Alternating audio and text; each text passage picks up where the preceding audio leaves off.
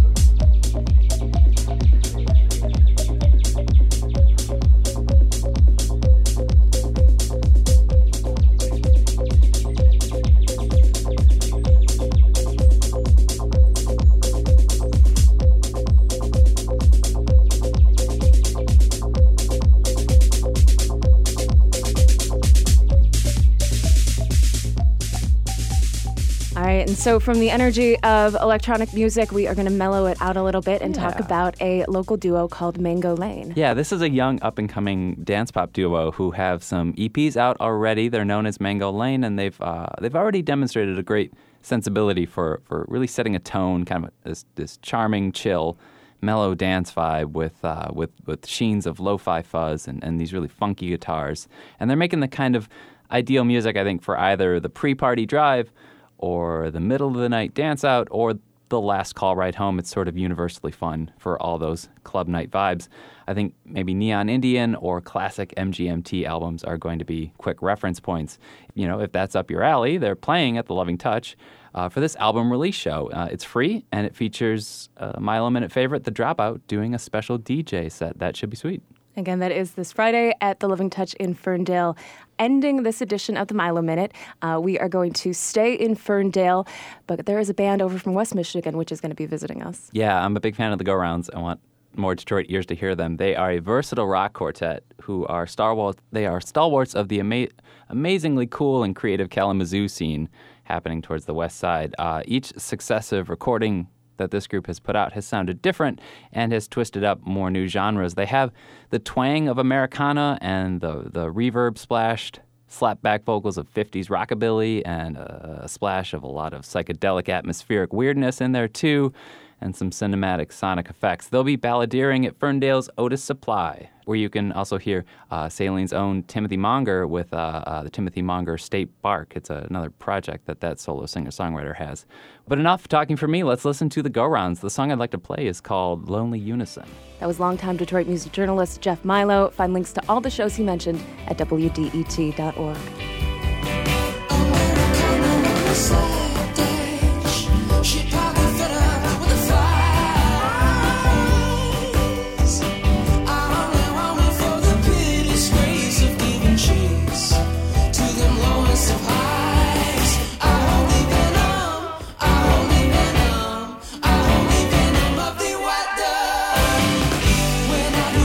To the right, for we intend to return again.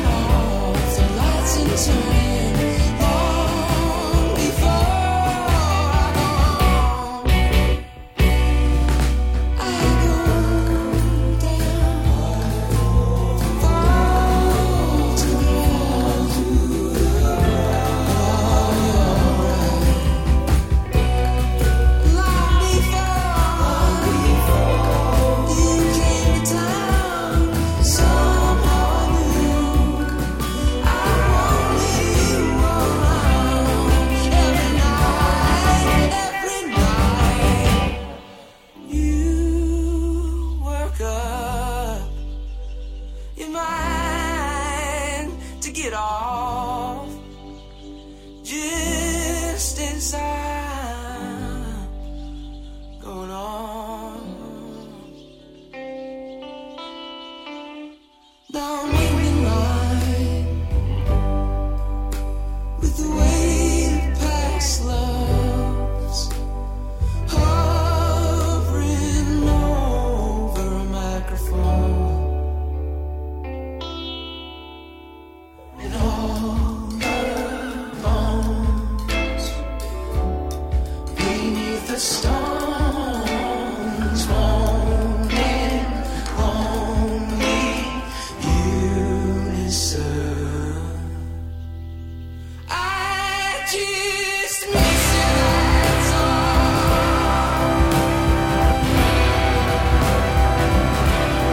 I just miss you, that's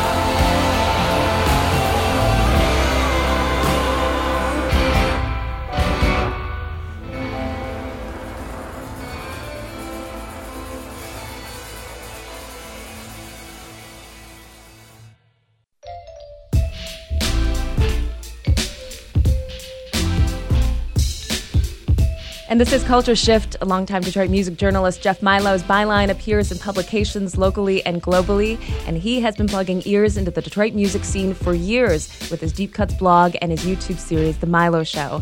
And each week he gives us a rundown of can't-miss shows in and around Detroit. All right, so happening this Saturday, we can start at the Lager House in Corktown on Michigan Avenue for some hard, swaggerin', crunchy psych rock. That's with a band called Bronze Mambas. This band has a really huge sound and a lot of stage presence. They've been around for about 3 years. The instrumentation has a lot of invigorating grit and a lot of feedback, fire to it. They're performing with Hello Human, Deep Woods, and Naysayin'. And the song we're going to check out from them is called Heights.